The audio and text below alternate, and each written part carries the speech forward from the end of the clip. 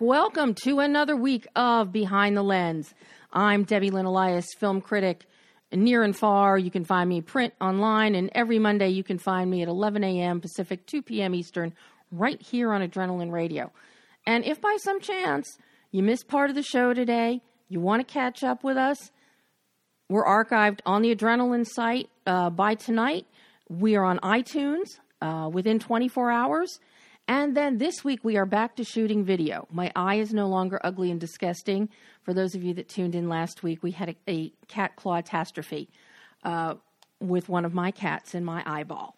So we're back full force this week.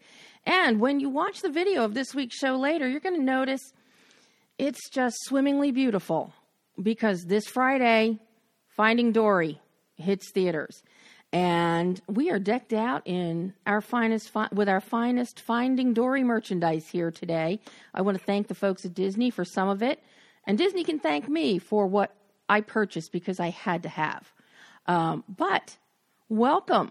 Today is a great show. Today is one of my favorite shows of the year. Each year it is because we have the legend of stage and screen, Carol Cook, is with us today again. It's always a delight to have Carol with us, and she's back to talk about this year's Stage LA, the Southland Theater Artist Goodwill event that is happening this Sunday at the Wallace in Beverly Hills. Takes on new significant meaning this year. It is the oldest fundraiser supporting HIV/AIDS. Proceeds of this benefit AIDS Project Los Angeles. But given what just transpired for the LGBT community in Orlando yesterday, and as well as the Tony Awards last night, this is a very special show to have Carol on today. So I can't wait for her. She'll be coming up shortly. And then, shortly after the halfway point, Jody McVie-Schultz is with us talking about his film, Echo Lake. I had the pleasure of meeting Jody, my fellow Philadelphian, last year at Dances with Films. Gravitas Ventures. You've heard me mention Gravitas many times over the past year and a half. Gravitas picked up distribution rights to Echo Lake, and tomorrow everybody can enjoy Echo Lake on VOD. So Jody's going to be with us to talk about that. But before we get to that, Brian is very upset. He did not get to give us the Star Wars countdown last week. So I'm going to let Brian be the first thing out of the box today with his Star Wars countdown. We hyped it up so much last week and didn't do it. I felt like we disappointed some people. Well, we have to make it up. Oh, I opened up the wrong counter here. Oh, good heavens. I have another one that's counting down football. No, we don't need a football countdown. Okay, so episode 8, as of the last time I gave you the countdown, we are now 549 days, 12 hours, 56 minutes, and after I'm done speaking, 5 seconds to go. Very cool. But what about Rogue One? I can't wait that long. So Rogue One feels a little bit closer. We're at 185 days, 12 hours, and 55 minutes to go. You know, that's just a few days over 6 months. Yeah, no, it's coming December. We're already looking at December at this point. We're halfway done with the year. Yes, I know. Can you believe it? We're halfway done with the year? I count my years now as Star Wars comes out. So the new year would be when Episode 7 came out. So my new year is going to be when Rogue One comes out, and then the next new year is going to be when Episode 8 comes out. Oh, and here I thought your year ran by the behind the lens clock. Well, when did? Yeah, actually, it does too. Monday's the start of the week. Well, I run my weeks by behind the lens. I run my year by Star Wars. Well, this week you can run your clock by something else because we're going to talk a little bit about Finding Dory. I had the pleasure of covering Finding Dory at the press junket last week. Of course, that was after wrapping up LA Film Festival, which already there are buys of films to come out of LA Film Festival. I want to give a huge shout out and congratulations to Barbara Crampton, executive producer, and the whole team from Beyond the Gates, which walked away with the jury prize for the Nightfall selection. Those of you that were listening last week, or who have read my annual Must-See Festival Films column, know that was one of my top picks of the festival. Beyond the Gates picked up the award in the Nightfall category. Also, I couldn't be more thrilled. Remy Auberjonois, Bloodstripe, won in the U.S. fiction category. An amazing, amazing film, and I can't wait to see how quickly a distributor snatches that film up, because it is a film that every American needs to see. And while it deals with PTSD of a returning female Marine in these troubled times and in light of the events that have just happened, post-traumatic stress happens to everybody. It can happen to every American just watching on the news what transpired in Orlando, or what transpired right here in Southern California in Santa Monica. The victims, their families. So this Bloodstripe is a film that will resonate not just for people from a military standpoint, but from anybody who is affected by stress, by trauma of these incidents that are all too frequent in our country. But let's move on to some happier tidings here and talk about Finding Dory. We've all been waiting for Finding Dory. You know, as Andrew Stanton said, in Finding Nemo, Dory was the breakout star. And with Finding Dory, we have another breakout star. It is Hank, the octopus, who is not really an octopus anymore. He's a septopus. But he is an absolute charmer. But this go-round, we've got Dory, with her short-term memory loss, trying to find her parents. She realizes she has a family somewhere. She wants to find her parents.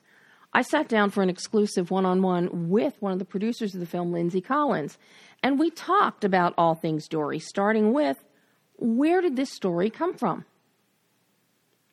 Well, I think it started from, as I'm sure you've heard, basically just a very kind of specific concern that Andrew has, which is all of his stories start. They start very small, right. Which is like usually they're character based. I'm worried about something, or I have a personal experience. It's very small, but I think it's kind of universal, and so that's where it started.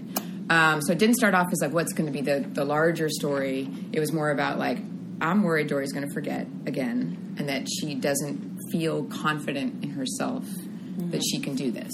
So it started there, and then kind of from there it became about, okay, well, it feels like we need to think about where is she from, who are her parents, how did this happen, and then knowing all of that, where she is today, how do we get her to a place where she feels good about herself and confident about herself. And it's something that I think it's why audiences did resonate with Dory so much, was her ability to kind of be that person for everybody else.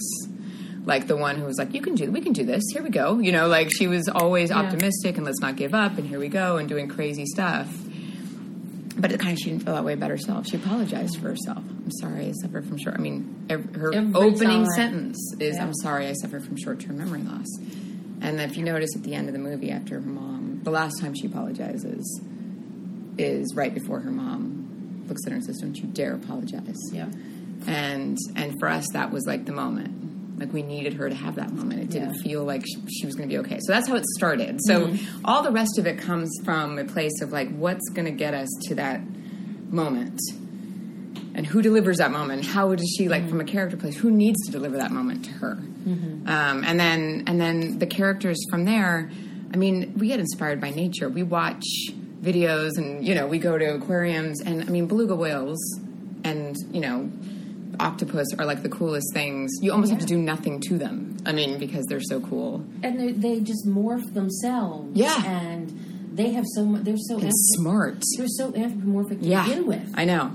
Like, and we'd watch videos of octopus and be like, that can't possibly be true. I mean, they undo jars, and I mean, they are incredibly intelligent. So we loved the fact that we didn't have to stretch the truth all that much. I mean, like, literally these like animals can do these things. So, and then the fact that we could make him kind of this curmudgeonly, kind of just wants to be alone, a loner, and that is so the antithesis of what Dory wants. Well, but then you incorporate in there, which is what makes the octopus so perfect, that an octopus has 3 hearts. And that was one that was actually, that's funny. That was one that we had for a long time, and we were trying to figure out a natural way of getting it in there, because we loved that the octopus really does have 3 hearts, and for Dory to call that out on him. And we were like, how do we, because we didn't want it to be all teaching, like, you know, like she's instructing him. But then we also were like, how cool would it be as if it's something that was always outside of her exhibit as a little girl, so it makes sense. Yeah.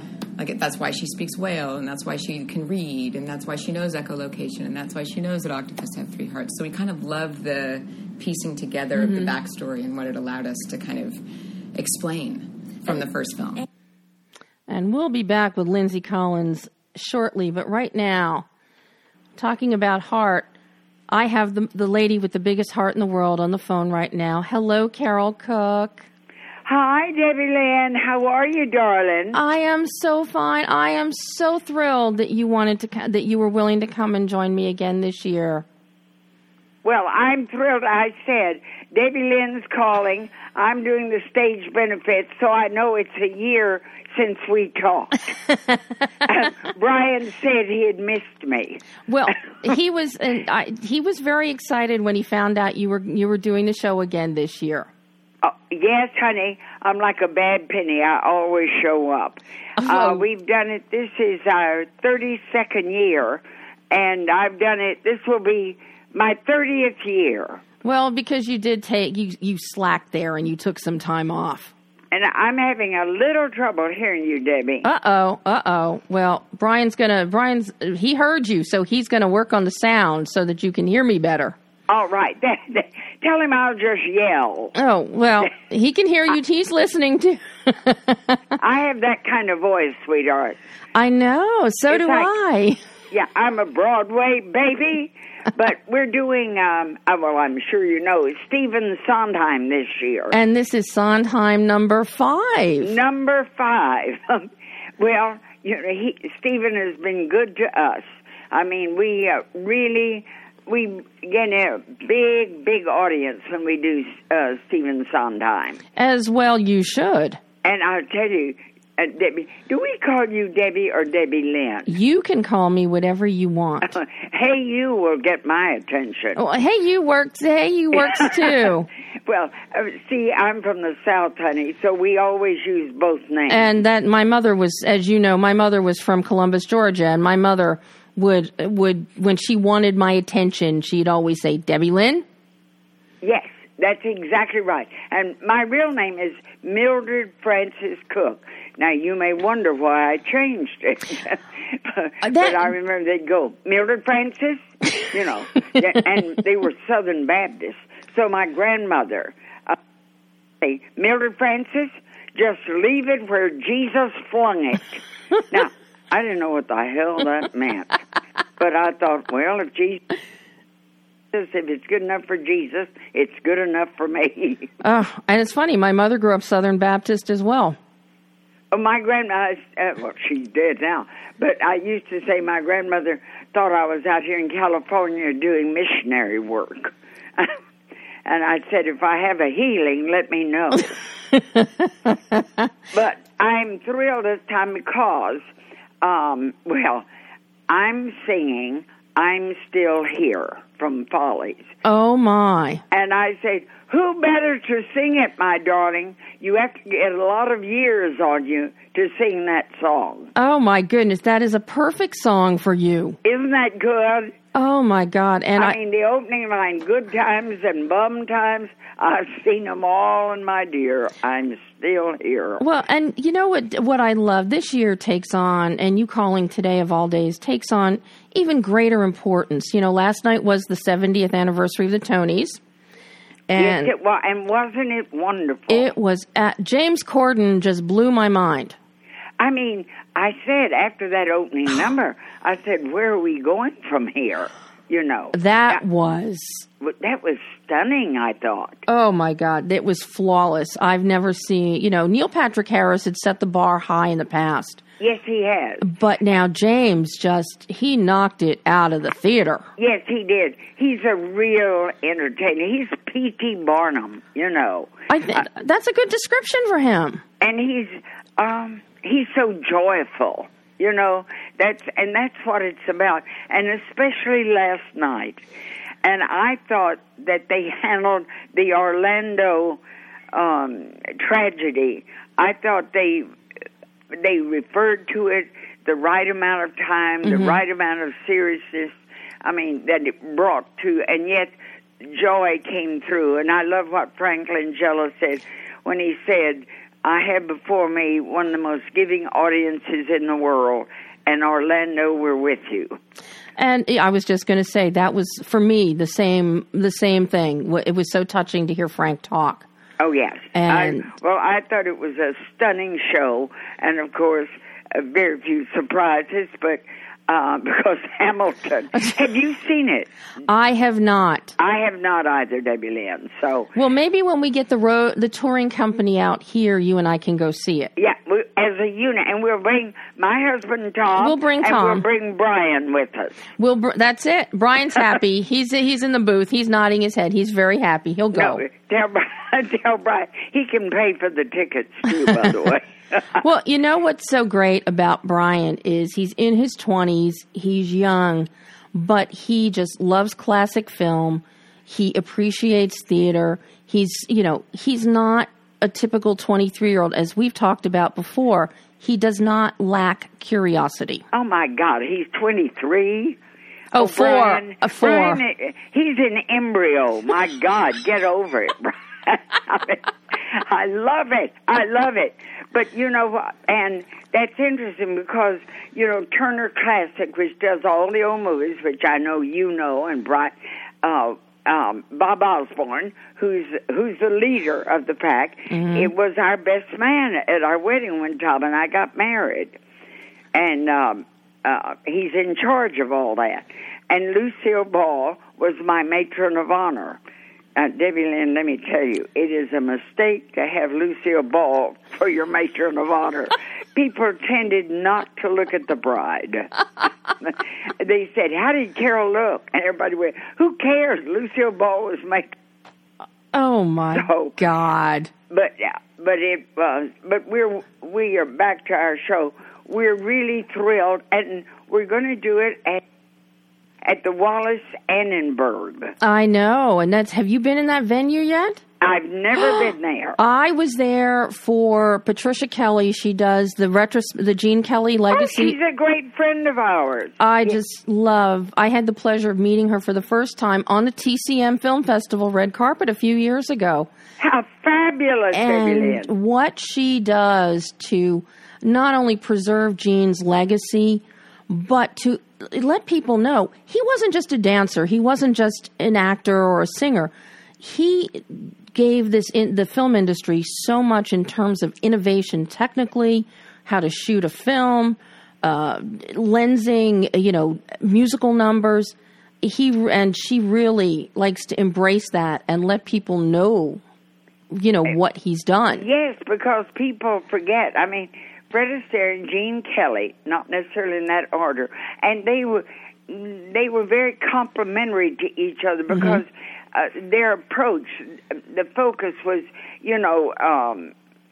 Fred Astaire was more balletic, and even though Gene Kelly was balletic, his was, more what we call gymnastics, and in fact, we got to know Gene later in his life, and when he was married to Pat, and I asked him once about that because that takes a toll on the body, and because he did things that the body's not supposed to do, and he said, "Carol, one day when he was older, he said I started to get up out of bed, put my feet on the floor, and it just it wouldn't, I almost went to the floor. In other words, it took its toll on him physically. But he was a charming man, just, wonderful, and he didn't mind, you could ask him all sorts of questions, and he thought it was fabulous. He was a terrific, and she is wonderful, and isn't her show terrific? That show that is just absolutely fabulous. And yeah. That was my first time at the Wallace, was seeing that, and I then went and saw it a second time. Oh, how wonderful. Well, now, I hear it's a wonderful theater. It is absolutely beautiful, and there's not a bad seat in the house, so anybody coming on Sunday to see Stage LA, Sondheim number 5. Now, it's on Saturday, darling. Is it Saturday? Yeah. It's the 18th? It's Saturday matinee and Saturday evening. So people have 2 shots at it, 2 o'clock Saturday afternoon and 8 o'clock Saturday night. And, I'm looking at the lineup that, of course, as we know, every year with David Galligan directing, the lineup keeps changing. Always. And I see now Rita Moreno. Yes. Now, she's done it several times with us, and we're thrilled to have her.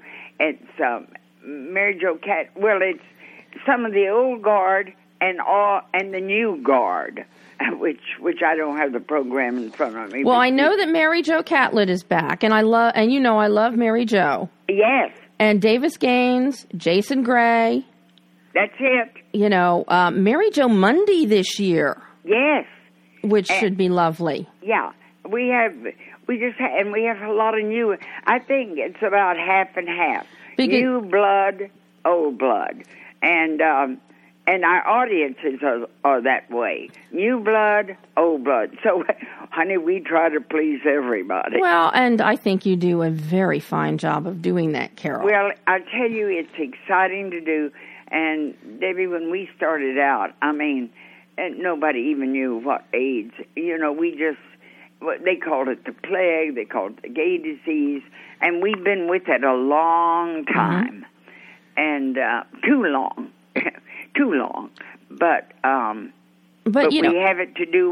We lost, when we started, that was 32 years, we lost a generation of people in the arts. Mm-hmm. It decimated the arts in all facets, in music and choreography and acting, and it.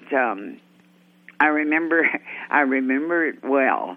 I don't think any of us who lived through that will ever get over that, because when you got AIDS, it was you were not going to get well. We made great strides. But unfortunately, there's now been a rise again in cases of HIV being reported. Oh, yes. And, that's why, Stage LA is still a very vital element. I know. In the community. It's still unbelievably strong. And what happens in life, everybody has a favorite charity. And so it's difficult for people to divide it up, but we appreciate when they think of us, because it's with us every day. It's just that in 32 years, everybody has something wrong that they want to help, and so we'll keep doing it. But in that way, it's hard. It's hard. And this year we're going to, there will be a memoriam, and the people, we've lost so many people now that were in our show, too. Mm-hmm.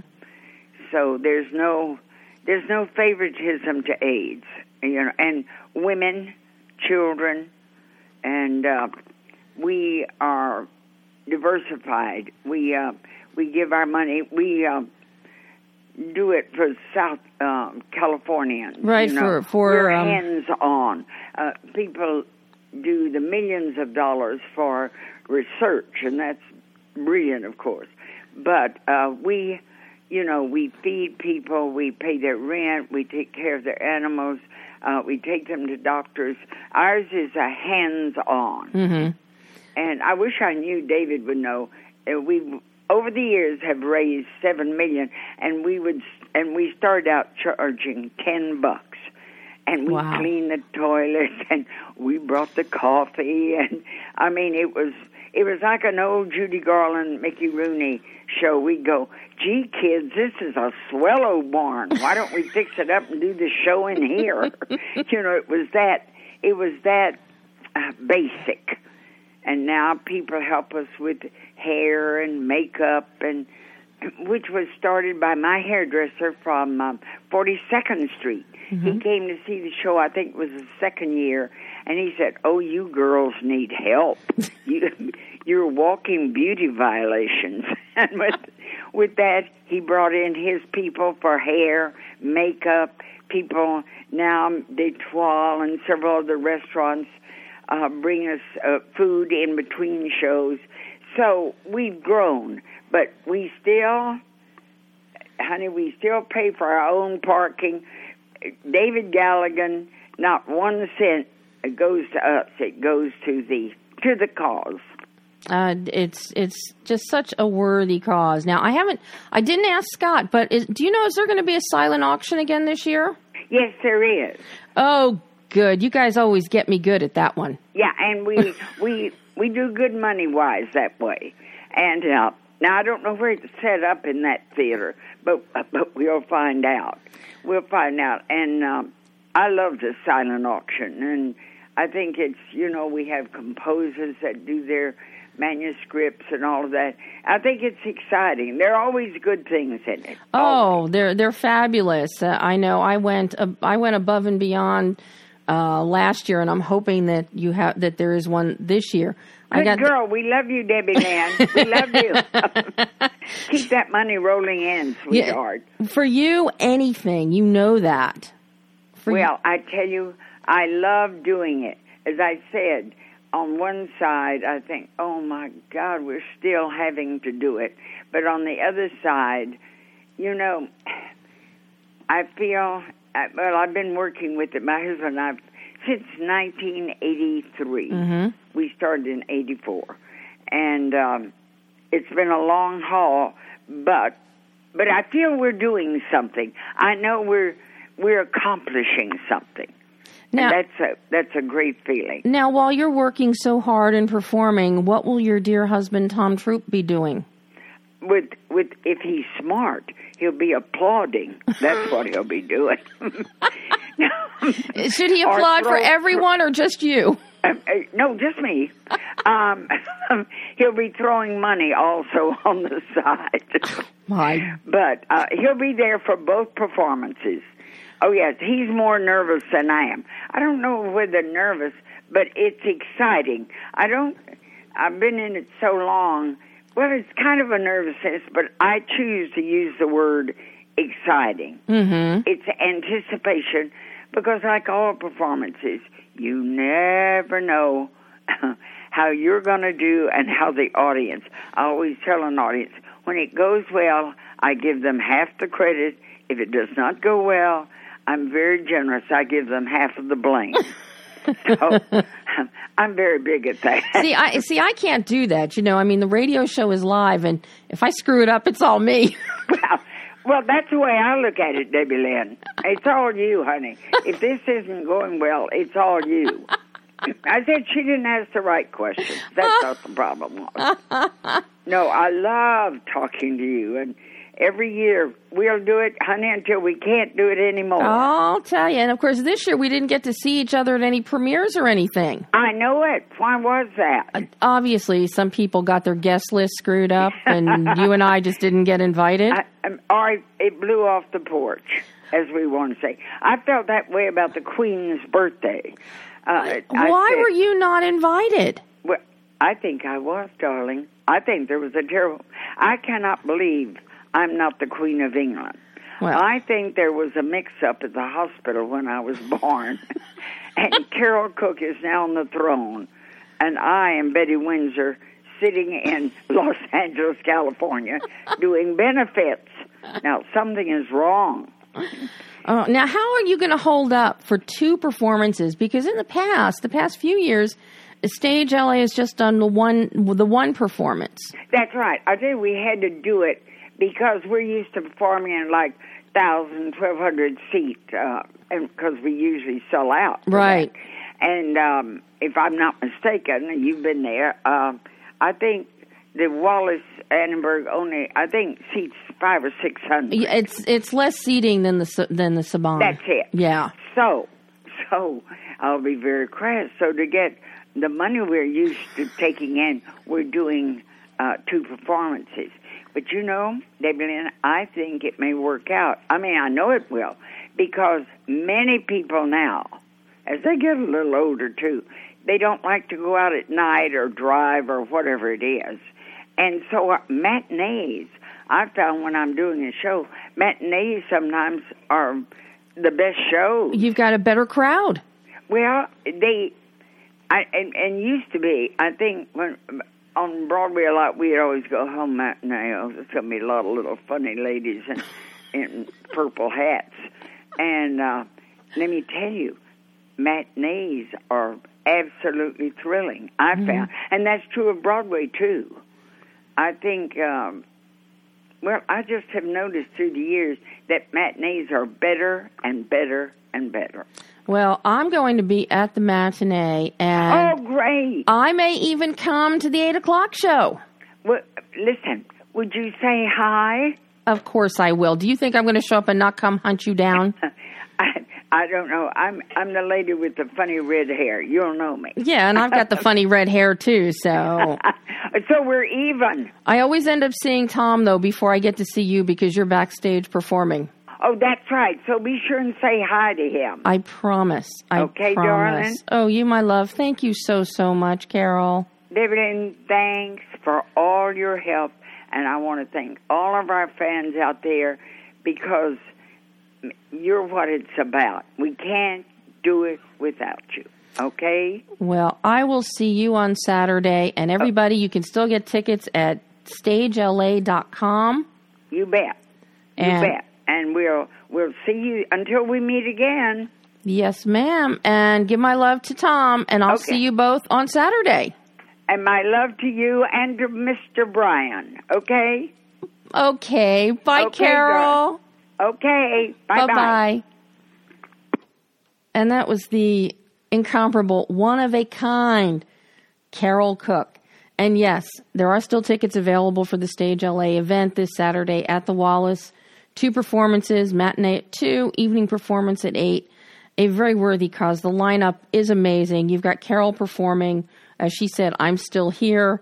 Rita Moreno is performing, Susan Anton, Loretta Devine, Allison Janney, Mary Jo Catlett, who is, another stalwart along with Carol, Davis Gaines, Jason Gray, just a who's who of stage and screen. So if you're in the Los Angeles area, it's always a fantastic show, and I can't recommend it highly enough.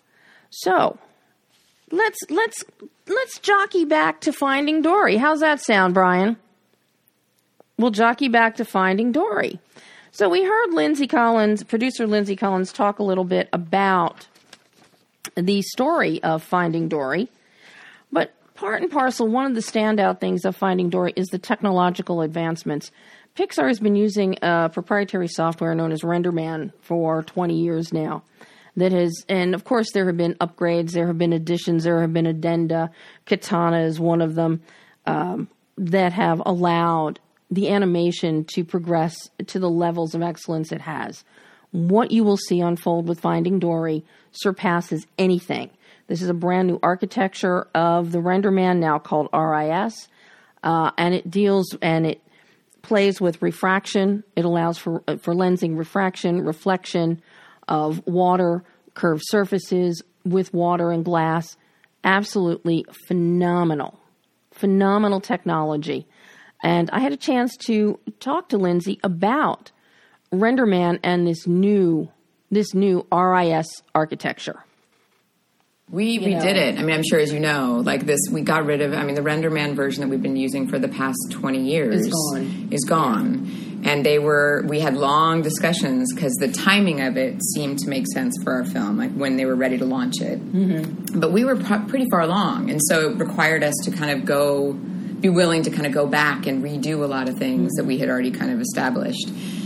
And so we had long talks about it because it was not known, and we were going to be the show that was definitely testing it the way no other show had tested it. And so we sat around a big table with Ed Catmull and the RenderMan folks up in Seattle and the Pixar folks, and we all kind of looked around the table and said, okay, are we all holding hands? Because it was a big change when you just work habits, workflows, like how you're used to using the way the renderer even just fundamentally works. And I know that over the years with certain films like Good Dinosaur and some others, there would be other additions. We did Katana, in like the realistic there were additions to the program itself, but this is a total revamp. Architecture, the architecture is totally different. So it not only was it like a timing wise it worked out, and we were the ones that made sense to do it with, but frankly, what the story is about and what that renderer can do. I mean, water and reflections and refractions, the stuff that we struggle with that makes up every single shot in this film, was the very thing that this renderer does, kind of not out of the box, but pretty close. I mean, they get you pretty far along. And so it took a lot of work and a lot of hand-holding and a lot of like, it's going to be fine, we're going to make it. But we started really quickly seeing things. I mean, like Andrew would be like, that's just what, I haven't even given you notes yet, and that's what you get kind of out of the box. So it was a huge leap forward, and the studio kind of had to all agree that we were going to do it kind of in the middle, make that change sort of in the middle of production. But, I think the results speak for themselves. It looks beautiful. And beautiful it does indeed. And before we're going to come back to Lindsay a little bit later, because Brian is now answering the phone with, I am sure, it is Jody McVeigh Schultz. As soon as I see a heads up here. Yes, we have a heads up. Welcome, my friend Jody McVeigh Schultz. How are you? Howdy. How are you? I'm doing good. So how exciting. Echo Lake got a distribution.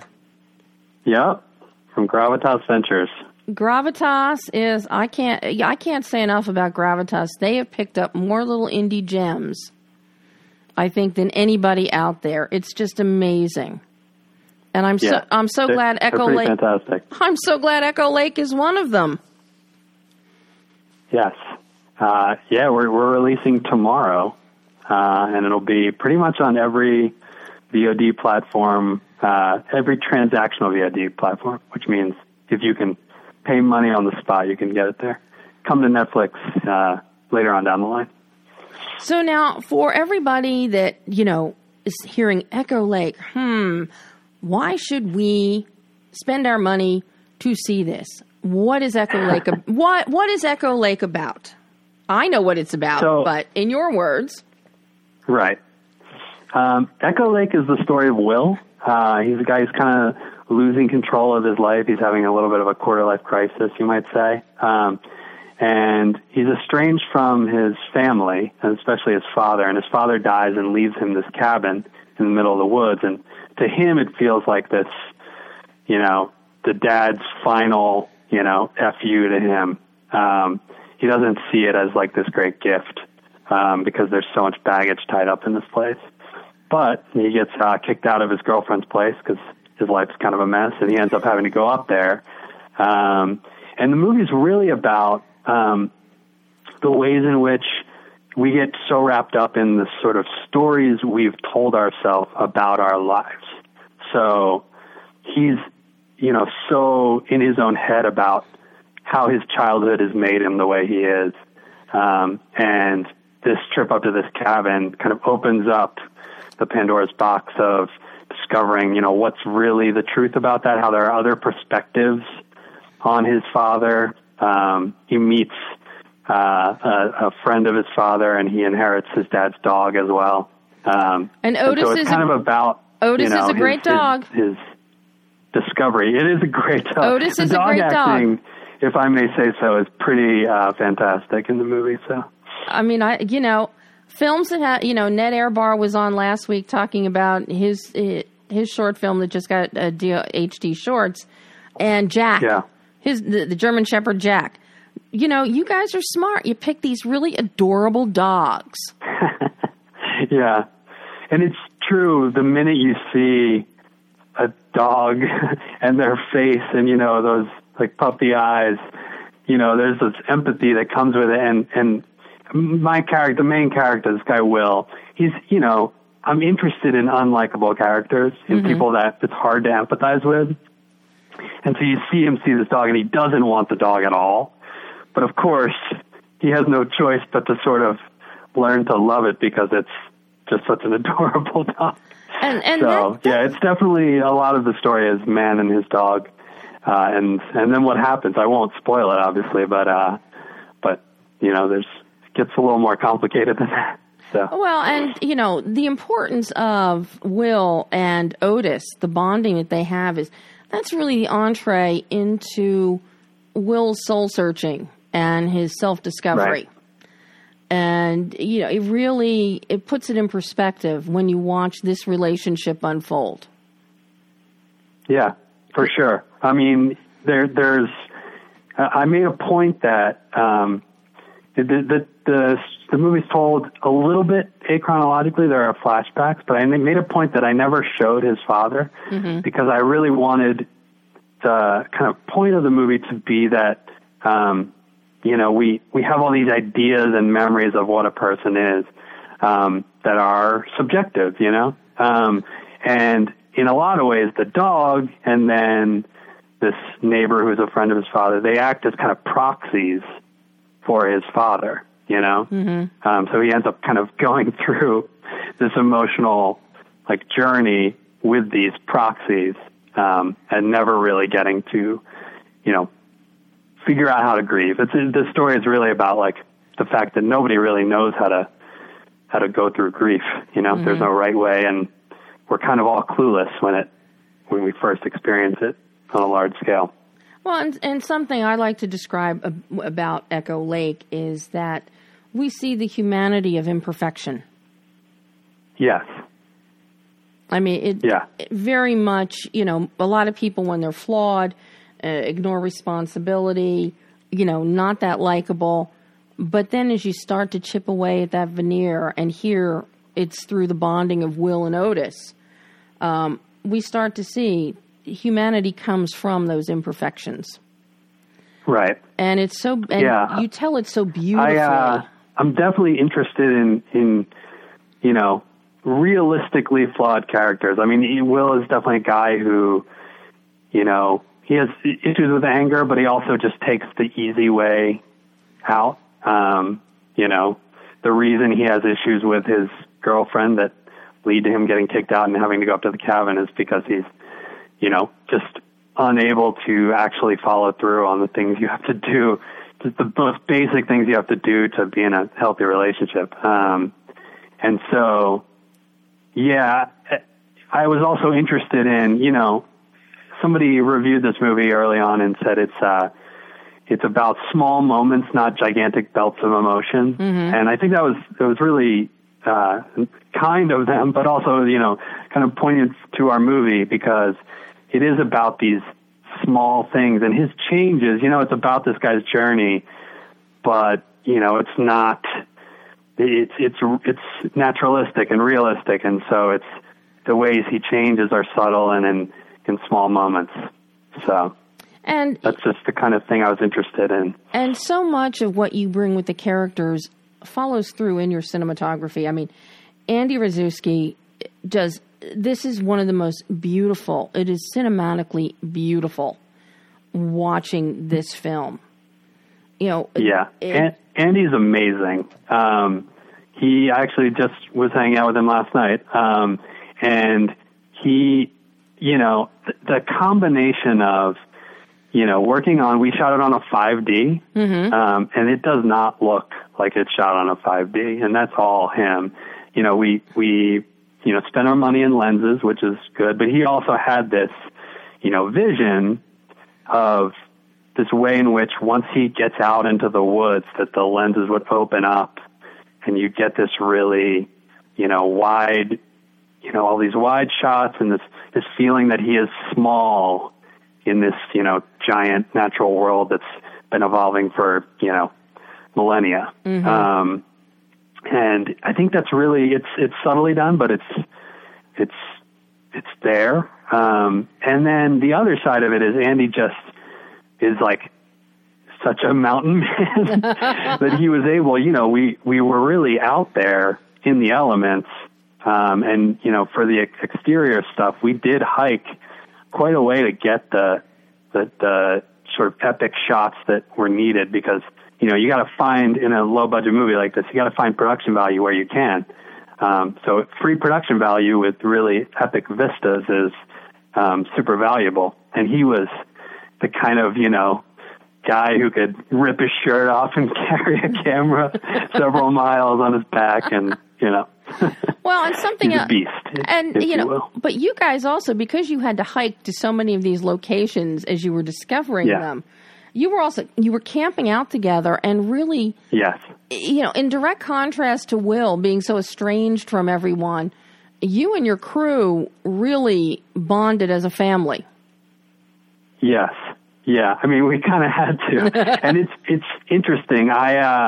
We scheduled, and this was probably a mistake, but we scheduled the biggest amount of hiking on the first 2 days. Are you insane? So it was definitely like trial by fire. And by the end of that, it was like, well, we can do anything now, The next 19 days of the shoot are going to be a piece of cake compared to that.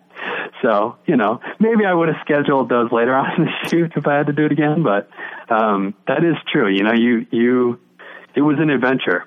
That was part of it. So, well, and hand in hand with Andy's cinematography is your score, Joe Menadeo's score, and then your sound design. Talk to me about your considerations there. So many people overlook sound design, especially on what I like to call, as you know, low budget, no budget films. Right. But your sound design, we hear the sounds of nature. We hear those little moments that help make up the stepping stones for Will. Yeah. So Joe, I met through a friend, amazing composer. The thing that I loved about what he did is he kind of has, it's like a subtle looping score that often you'd hear kind of like a very electronic version of that. Mm-hmm. But I knew that given the film that we made, it couldn't be that. It had to be, acoustic, kind of natural, dirty sounding. Not everything should be perfectly on beat. And so he was able to do that. He can play a ton of instruments. He's interested in, kind of different instrumentation. We use a lot of like bells, little banjo bits, and just a really interesting score. And for me, it was always, my notes were always to him, like, just pull back, because people want to do big, emotional cues. And for this, it was always like, I want the music not to over-inform the emotion. And then for sound design, so I am an editor by trade. I edited this movie.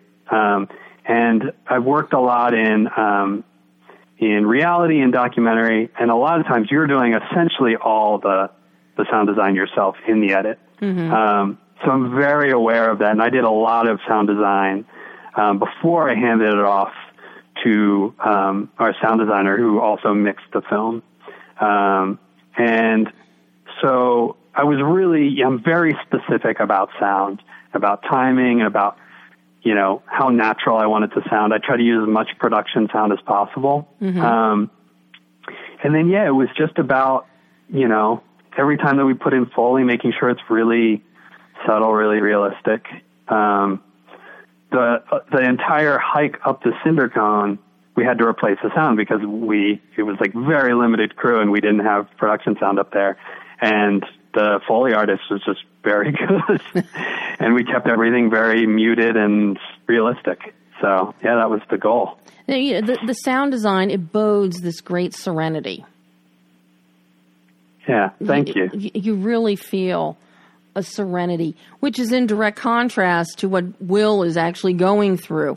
So it's just a beautiful juxtaposition that you have in the design. Right. Now, because you do come out of editing, you know, all those fun things like Duck Dynasty and Drunk History. Does that help you? Because this was your first feature, writing, directing, editing. Did that help you when you were working with Andy, either shot listing or storyboarding something out, in terms of, in your mind's eye, you could save steps? Yes. I mean, to a certain extent, what I wanted is to get in the edit room and have options.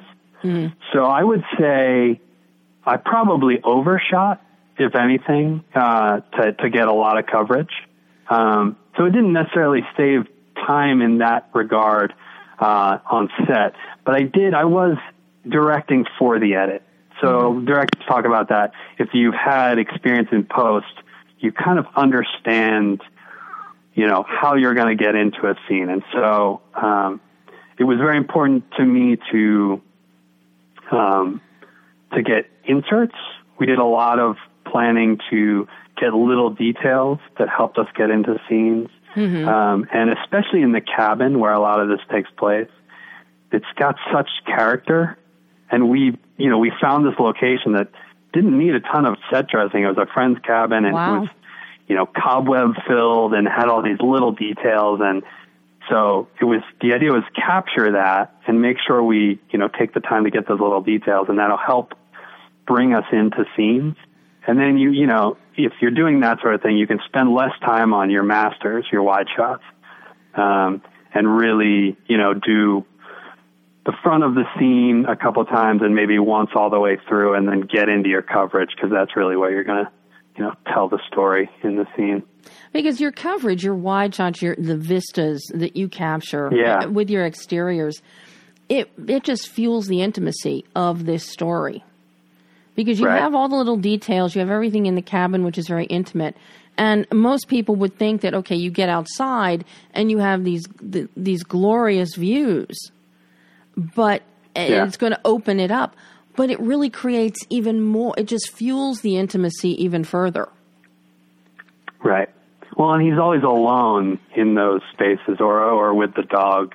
So it's, you know, it's a lot of, I mean, it is intimate, even if you're in a big wide and you're seeing this, like, you know, for miles, these lava beds and these lakes, you still get a sense of, like, he's entirely alone in this world. Like, there's no one coming to help him, you know, sort of thing. So, I think I like that juxtaposition of really small and really wide. No, it just works beautifully for this story.